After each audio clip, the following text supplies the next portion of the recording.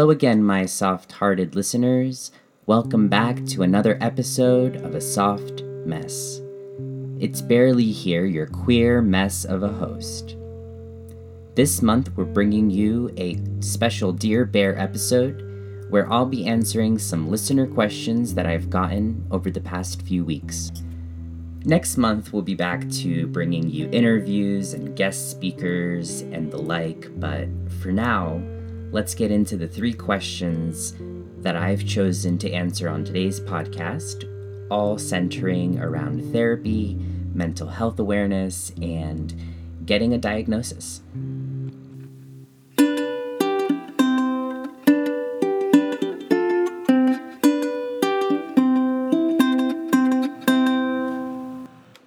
So our first question comes from an anonymous listener on the East Coast, and it reads like this.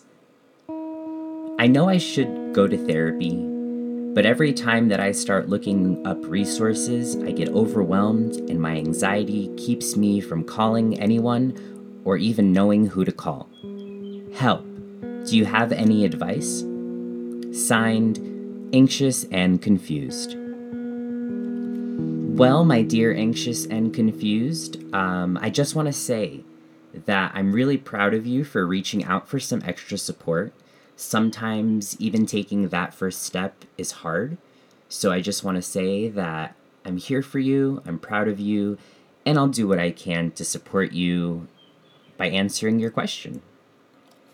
When it comes to starting therapy, you're definitely right. It can be so overwhelming.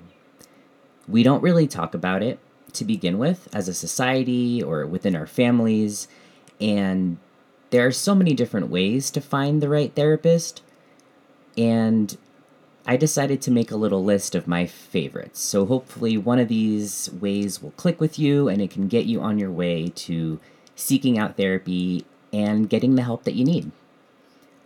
So my first bit of advice is that you can start by using word of mouth. You may not think so, but you probably have at least a couple of people that you can ask for a therapist recommendation. First of which is your primary care provider. If you have one, especially one that you've been seeing for a while, that you're pretty open with, that knows you, they can really help with making a recommendation that's personalized to your situation. If you have insurance, they can point you in the direction of someone in your network. And if you don't, they may even know of a therapist that works on a sliding scale or of a group that meets that you could attend for group therapy. You know, it may feel awkward at first, but community support is a big part of healing and growing. So sometimes it might just be the first step before finding a therapist to work with one-on-one. So don't just ignore those options. Sometimes going out of your comfort zone and going to group therapy is just as important as, searching for a therapist to sit down with for individual therapy. So I know that sometimes we're still in a place where we can't just ask for help, or we're just not ready to admit that we need it, so asking for recommendations isn't always a viable option for everyone. So my second bit of advice is that you can start on your health insurance's website. Some websites have a search engine that connects you with specialists in your area and in your network, so it's definitely a great place to start. You can just type in therapists or psychologists or, whatever in the search bar.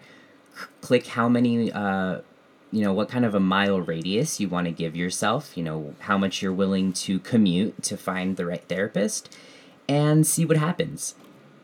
This is probably the most low-pressure way to search for a therapist on your own, but keep in mind, if you live in an area that is densely populated or has a lot of therapists around, you might get too many results to weed from and you might be just as overwhelmed as you started. So proceed at your own caution when it comes to searching on your own without any sort of guidance. I do think that searching on the health insurance's website will bring you more concentrated results than if you were to start with Google. So I think it's definitely a better place to start than just going onto the internet blindly. But definitely be aware that you might still be overwhelmed with this option and you might need to reach out to someone in order to get extra help. And so that brings me to my third piece of advice. If you do need some help navigating the site or their search box or just want a stranger's help to find a therapist, you can call your health insurance directly and talk to a representative about your local options. So this one is still pretty low pressure because if you don't have phone anxiety, it's pretty easy to just call someone, especially if they're a stranger, and ask for resources. If you do have phone anxiety, it does become a little bit more difficult, but one way to work around that is to find the numbers to call and then ask someone that you're close to either help you write a script so you feel more confident calling because you know what to say, or to be there with you while you call so you can ask them for advice on what to say if you freeze up, or you can have them call for you if you feel comfortable with that and if they offer and also feel comfortable doing that. Calling a representative also sometimes can give you a leg up when it comes to finding the right therapist. The representative might be able to ask you some questions that can yield better search results when it comes to finding the doctor that's right for you. You might not know what to type into the search box to get the result that you need, but if they ask you the right questions, they can get you those keywords and you can get closer to seeing the person that's the right fit for you. So those are some of my favorite ways to start seeking out a therapist, but they definitely do center around having health insurance. So aside from word of mouth, I do want to stress that Google is your best resource if you don't have health insurance. It can definitely feel overwhelming, but searching for words like therapist plus your area, like whatever town or county you live in, plus a specialty if there's one you're looking for, will yield you some of the best results. So yeah, you can Google different doctors and get those kinds of recommendations, or you can Google to find clinics rather than individual doctors. Because you may not need someone who specializes in anything, or you may not know what you need. So finding a clinic is a great way to find something affordable. If you don't have health insurance, you'll be looking for sliding scale clinics. If they work on a sliding scale, that means that they go based off of your income. So if you don't make a lot of money, they'll work with what you have. So it might be a better idea to start with a Google search for a sliding scale clinic, and then once you have any options in front of you, you can check out the doctors that they have on their staff. So Google can be overwhelming, but if you find the right path of Googling, you might actually get some of the best results and the most personalized results. After you pick a therapist or a clinic, call them and ask if they're taking new patients. If they are, make an appointment, then show up to it, and they'll help you with the rest. If you're struggling finding a therapist or a support group in your area, reach out to people online. There are a lot of online forums centered around mental health support. It's a good place to start if you don't want to actually interact with any humans, just read their questions and different responses. There are also online support groups where you can interact with people with similar problems as you and get their 2 cents, get some personal anecdotes, and maybe even get some recommendations for something that's closer to home. I think getting some online validation and support is beneficial, especially while you keep looking for something closer to home. Patience is definitely something that we need to hold on to when it comes to looking for a therapist, but we shouldn't give up. So, good luck with your search, and I hope that these bits of advice help you on your path to getting some support.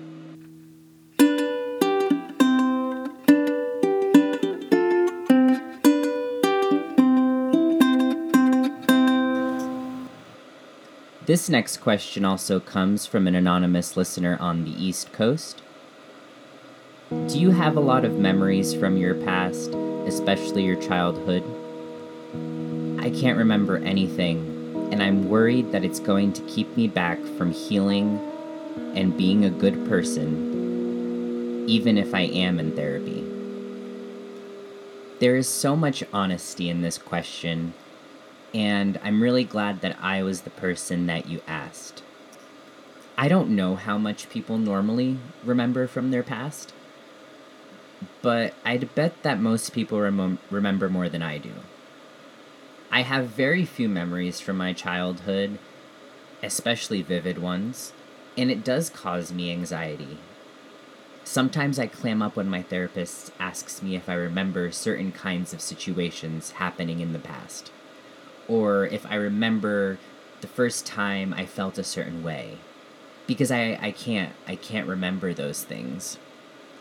It does make me fear that I won't heal fast enough or fully enough, like what I can't remember makes me less than. But it doesn't, and I'm not. What I try to remember is that what I remember has to be enough. And it is enough. Because no matter what has happened in the past, I am always deserving of personal growth, and so are you. So just work with what you have. There are a couple of things you can do in therapy and on your own that will make it so that you're still growing and healing and becoming a better person for yourself, but not stressing out about all the things that you can't remember. So one of those things is that you can focus on the symptoms, trying to manage them through different coping mechanisms and behavioral changes. That's a pretty good place to start. Another thing that you can do is identify thought patterns and thinking traps and replace them with ones that are grounded in reality and that work for you. I'll go into thinking traps more in a future episode because later this year I will be doing a mental health series. But you can just Google cognitive distortions or thinking traps and you'll get a list of them that you can go through, identify if you are stuck in any of them, and then find different ways to replace them with better thought patterns and processes. And the last thing you can do is to just allow present factors to determine the course of your therapy. So just don't put pressure on yourself or on your sessions with your therapist to figure things out or to, remember the things you can't remember. Just work with what you're dealing with. Don't try to go back, to the past and change things because you can't. So whatever is happening right now deserves your attention, deserves your care. So those are some things that you can do to still make a lot of progress in your life and in therapy without having a good memory. Sometimes when we can't remember things, it's just our brains telling us we don't need to remember it at all or just for right now. It may not be the right time for it, so just focus on something else. And when the right time comes, you might remember the things that you're forgetting.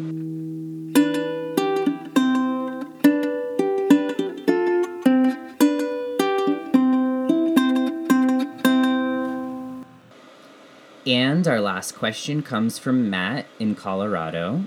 Matt asks, how did your life change when you got diagnosed with bipolar disorder? That is a really good question. One that I don't think I actually thought about before I sat down to record this podcast. So, so to me, the diagnosis was validating, it was embarrassing, confusing, and enlightening all at the same time.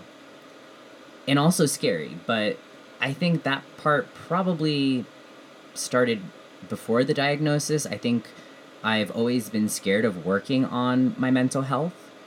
So that was just like a regular feeling, but the diagnosis definitely put a lot of things into perspective for me. It was embarrassing because I felt like I now had all of my flaws exposed to me all at once. My moods were unstable, I couldn't manage them on my own, I couldn't really sleep, or if I did sleep, I slept too much, and the inconsistency of my sleep schedule really affected my moods and my body. I oscillated from depressed to hypomanic really frequently, and if anyone found out about this bipolar diagnosis, not only would I have to face myself and my flaws, but I'd also be exposed to others. You know, they would essentially be able to see through me and see all of my flaws and all of my mistakes, and that was it for me.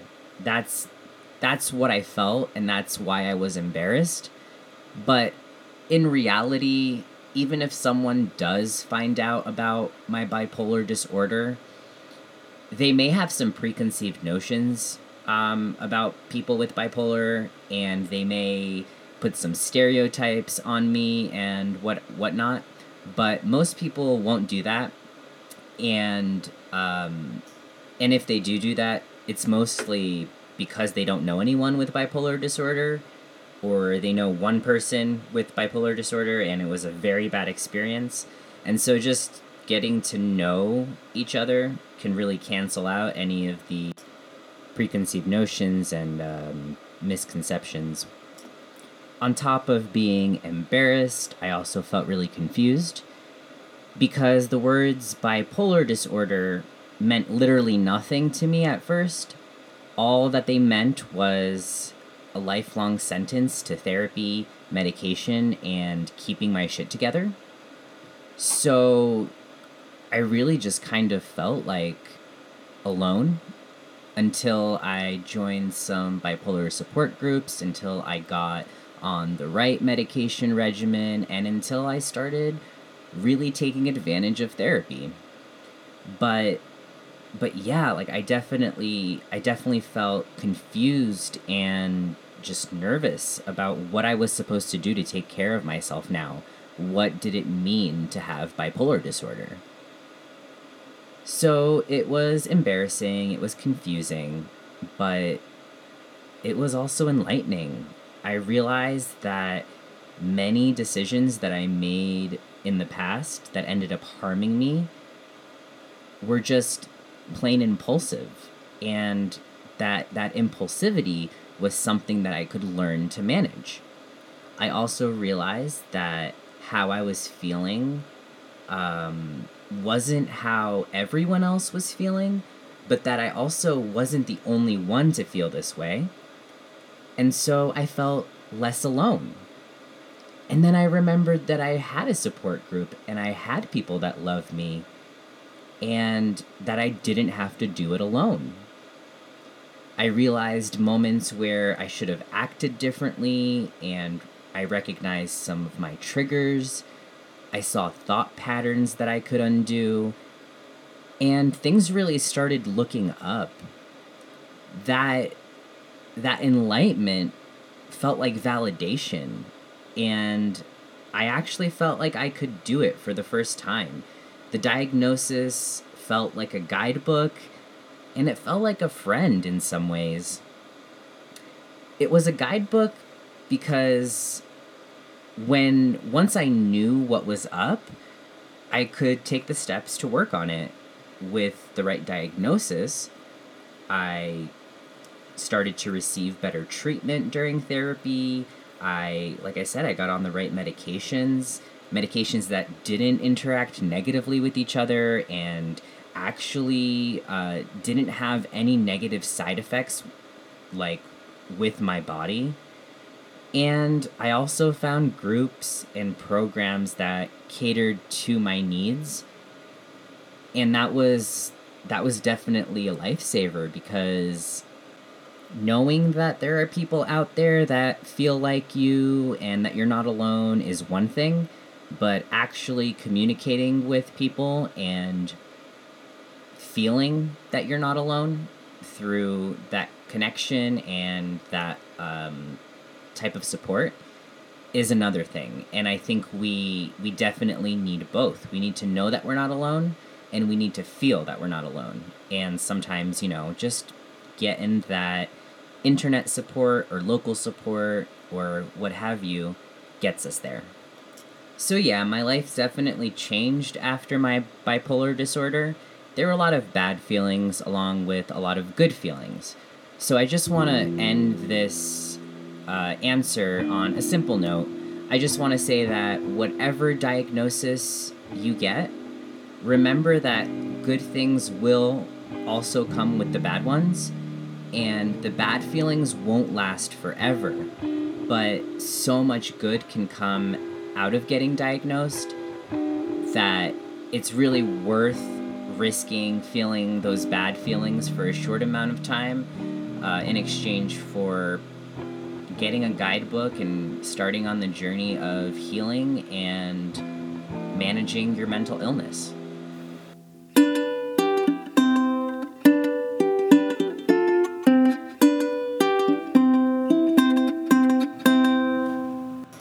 Well, that's all I've got for you this month, softies. I hope that the answers to these questions help y'all out in terms of getting ready to seek out therapy, actually going about finding those resources, and following through and going to your first few sessions. I did want to take a moment to talk about what happens after you commit to go to your appointments.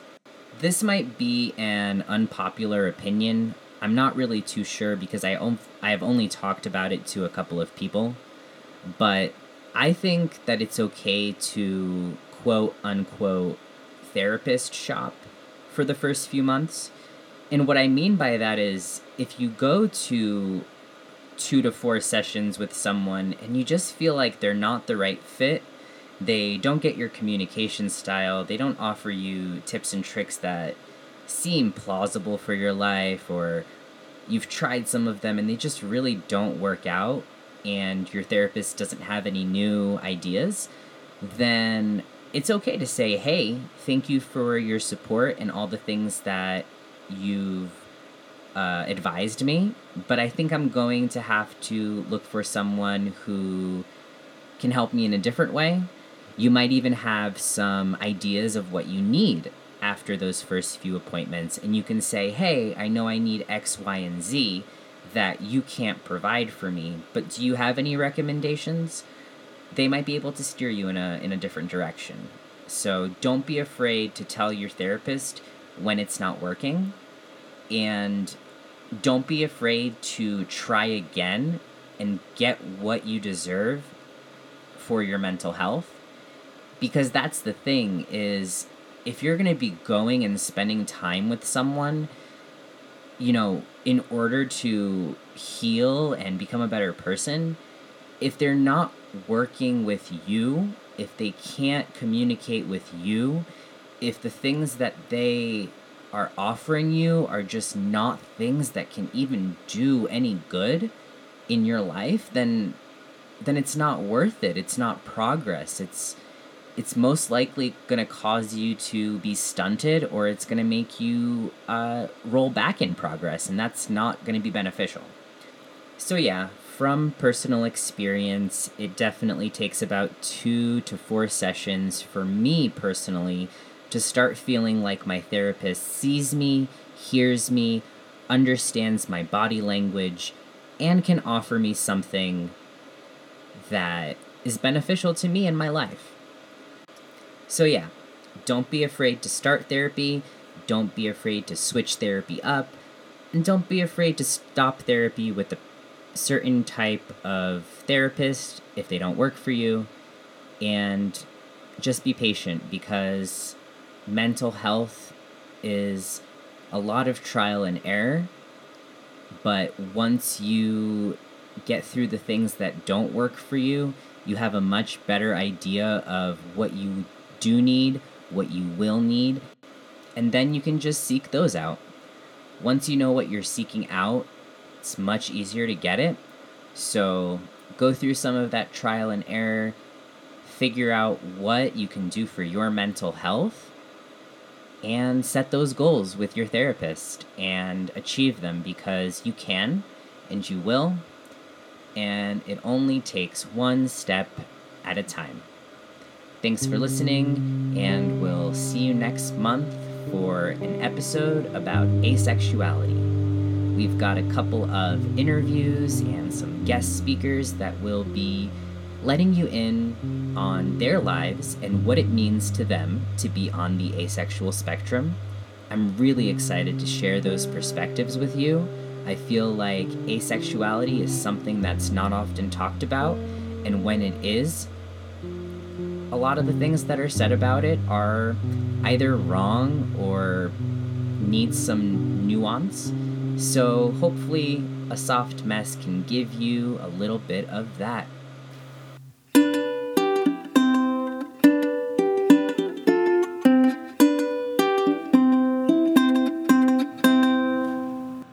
Hey there, you've been listening to A Soft Mess. We're an experimental podcast that delves into the intersections of mental health, identity, radical vulnerability, self-love, and self-care. Just so you know, this series is not meant to be treated as a medical resource, as we are not healthcare providers or mental health practitioners. While we may share self-care techniques, coping mechanisms, and other life skills, our main goal is to share experiences and stories for and from marginalized communities and groups. If you're struggling with mental illness, trauma, abuse, or any of the other areas this series may cover, we urge you to consider reaching out to a mental health provider or support group in your area. If you have any questions, comments, or concerns, or would like to share a story with our listeners, please email us at thebearcaveco@gmail.com. That's spelled TheBearCaveco@gmail.com. We look forward to hearing from you. We always want to learn and grow in our perspectives, as well as share other voices on the podcast. So don't be shy, we're here for you. We also use that email to accept donations via PayPal. If you like what we do and want episodes to air more frequently, that's one of the best ways to make that happen. Some other ways are, instead of making a monetary donation, to share the podcast with a friend and to go rate us 5 stars on your favorite podcast listening platform. Thank you so much for keeping A Soft Mess a part of your life. It means so much to us. And remember, softies, do good, be good, and stay soft. And Honey Bear is always, always here for you.